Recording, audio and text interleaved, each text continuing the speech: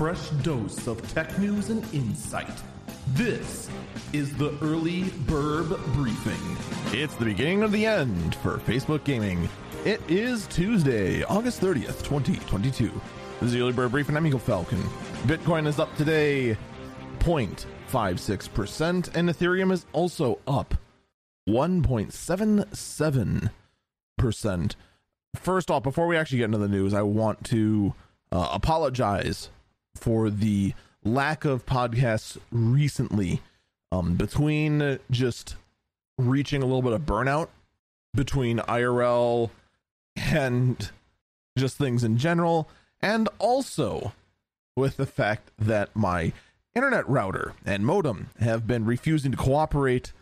It has been very much hard to do the podcast, but I'm hoping that those hiccups are now gone. We've missed now 2 Eagle Eyes on Techs in a row. I am very disappointed in myself for doing that, but it is what it is. First things first, Facebook Gaming has announced that they are ending their mobile apps. An official statement says that beginning on the 28th of October 2022, the Facebook Gaming app for iOS and Android will no longer be available. After this date, the app will no longer work. You can download your gaming app search data here, and then it gives a link in that email. We want to extend our heartfelt thanks to all of you for everything that you've done to build a thriving community for gamers and fans since the app first launched. This was truly a community-led effort to bring new gaming features to Facebook. Despite this news, our mission is to connect players, fans, and creators with the games they love. With creators with the games they love hasn't changed. We will still be able to find your games, streams, and groups when visiting Gaming in the Facebook app.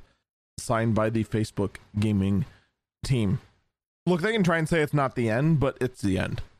You're not going to go ahead and say you have a content creation platform without a mobile presence. You just aren't.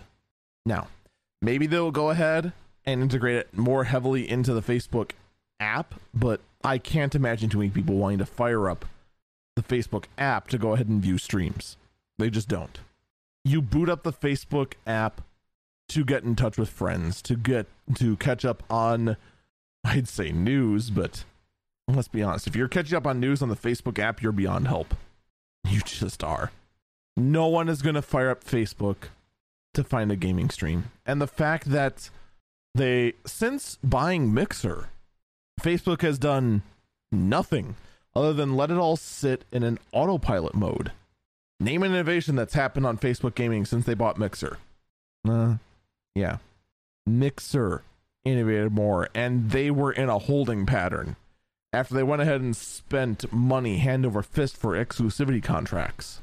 This now pretty much makes it so that the only 2 serious game streaming platforms left are Twitch and YouTube, which pretty much leaves Twitch as the de facto standard, which is a shame because Twitch really does need some healthy competition because its staff needs a swift kick in the butt.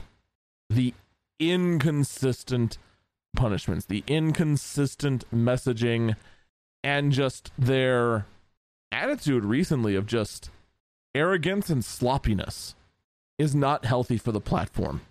And before they know it, they're going to be overtaken by, who knows, TikTok. I want to see Twitch innovate. I want to see them actually improve. But lately, I'm not seeing it.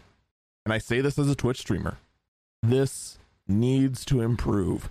And the fact that Facebook Gaming is not going to provide any sort of actual threat to Twitch is pretty much a shame. It really, really is. In other more important news, we now have the pricing for Ryzen 7000. The high end, or we'll start at the bottom. The 7600X, which is going to be pretty much the chip most people go for. This is going to be or is it the 7700X? I think it's the 7700X, my bad. The 7600X, which is going to be a kind of your like lower mid tier, 6 cores, 12 6 cores, 12 threads, 4.7 gigahertz clock speed with a 5.3 gigahertz boost, $299.